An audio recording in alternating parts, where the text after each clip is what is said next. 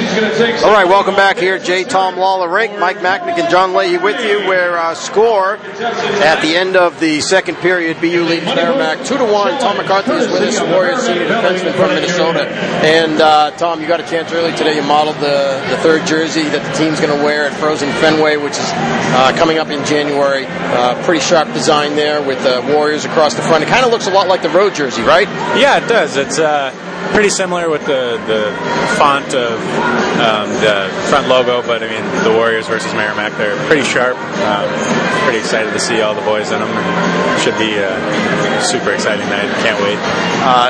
Word I got is I guess they're selling them. They're actually, people can pre-order them. They're having a special deal before Christmas. I think it's 20 to 25% off, something like that. But you have to call the bookstore, which I don't know the number, but I know it's online. You can get it, or come down to the bookstore to pre-order. Either way, so maybe some folks will be wearing them in the stands there. But are you thinking about that already? The Fenway game that's coming up in about a month?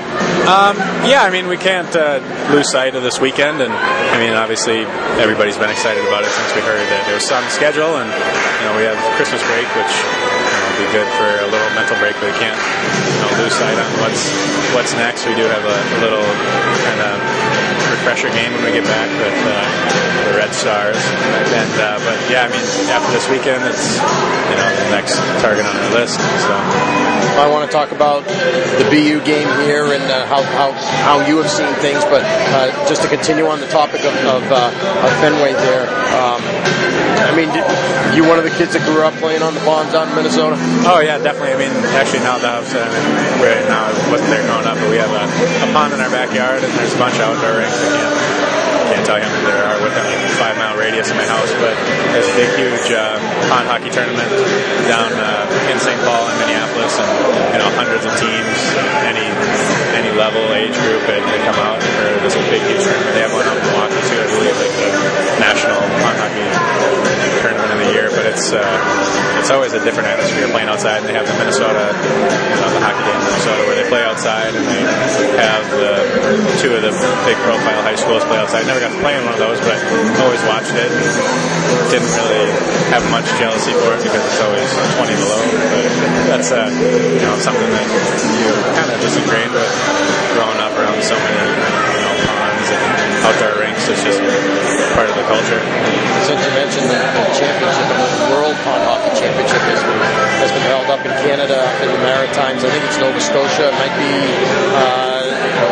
New Brunswick, I'm not sure, but a team of Merrimack alums, you might know this, I don't know, a team of Merrimack alums from the early 1990s won it like 4 years in a row. So guys who live around here, around Boston, so guys like Robbie Atkinson, Mark Goebel, Cooper Naylor went up there. I know they had a 4-man team, and they went up there and they won it 4 years in a row, the World Championship. So how about that? That could be you guys. Yeah, no, that could be. Yeah, I look forward to it. Now, do you guys know yet what the schedule's going to be at Fenway? You're going to get down and skate there, I guess, a day or so beforehand? I would assume so.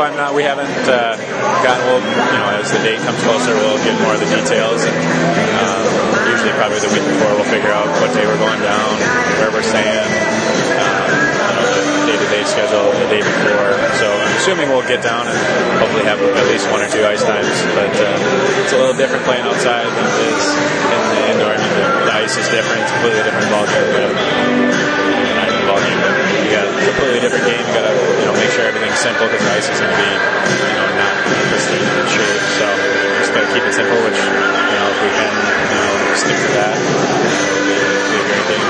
Well, that's an interesting point about the ice. I hadn't really thought about that. How is it different, or how do you guys expect it to be different from here? I mean, just I've never played an actual competitive game besides some of the fun hockey games, the pretty competitive. But outside, I mean, it doesn't.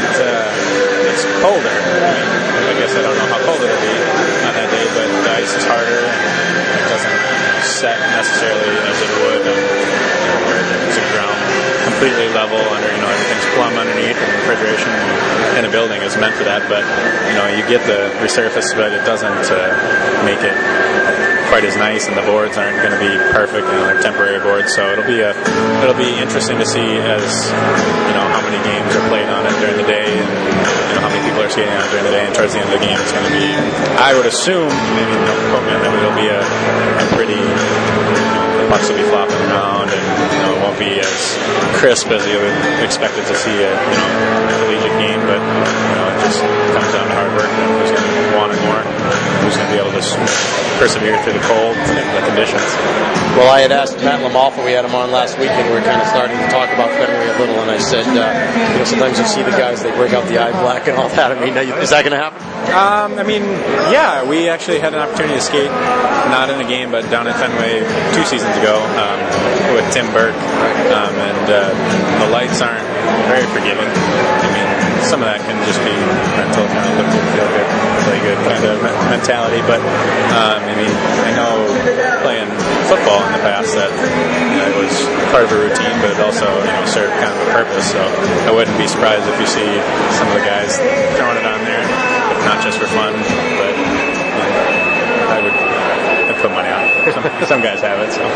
Well, we're talking with Tom McCarthy from Merrimack, senior defenseman for the Warriors. They trailed 2-1 here against BU, and overall, it seems like the effort's been there. There's been a lot of good plays. Hampus Gustafson had a good chance there in the period. Rhett Bly as well. The power play looked pretty good in the first period. Mike Collins has looked like he hasn't missed a beat back in the lineup. It's just those 2 mistakes, and that's the difference right now. Yeah, that's when you're kind of looking at the games over the 4 years, 3.5 years that I've been here, the in-conference games, it kind of comes down to that way more often than you would expect.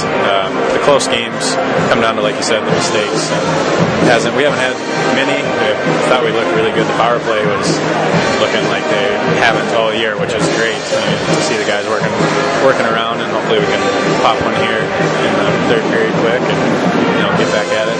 The guys are playing well. Just gotta keep at it. The small things are gonna come in to play here in the third period, so we'll see. I wouldn't be surprised if we pop in one in the first 6-7 minutes. Hopefully the guys are getting ready to close it out.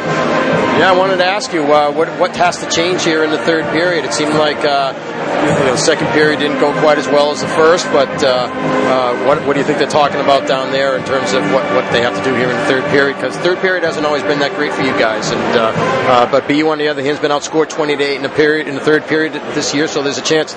Right, exactly. To be honest, I don't think that they're going to be changing much going in the third period.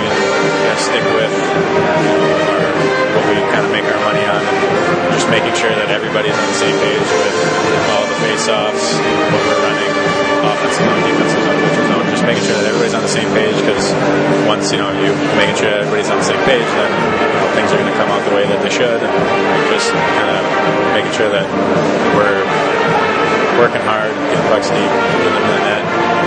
We've had a pretty good net front presence, especially on the power play. Quinn Gould was,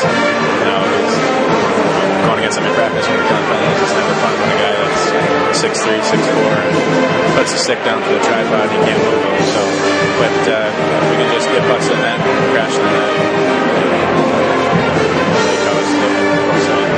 All right, Tom, thanks for joining us. We appreciate it. And and happy holidays. We'll talk to you again soon. You as well. All right, thanks. Tom McCarthy's been with us, the Warriors senior defenseman. The score after 2 is BU 2, Merrimack 1. We'll be back right after this. You're listening to live coverage of Merrimack Hockey.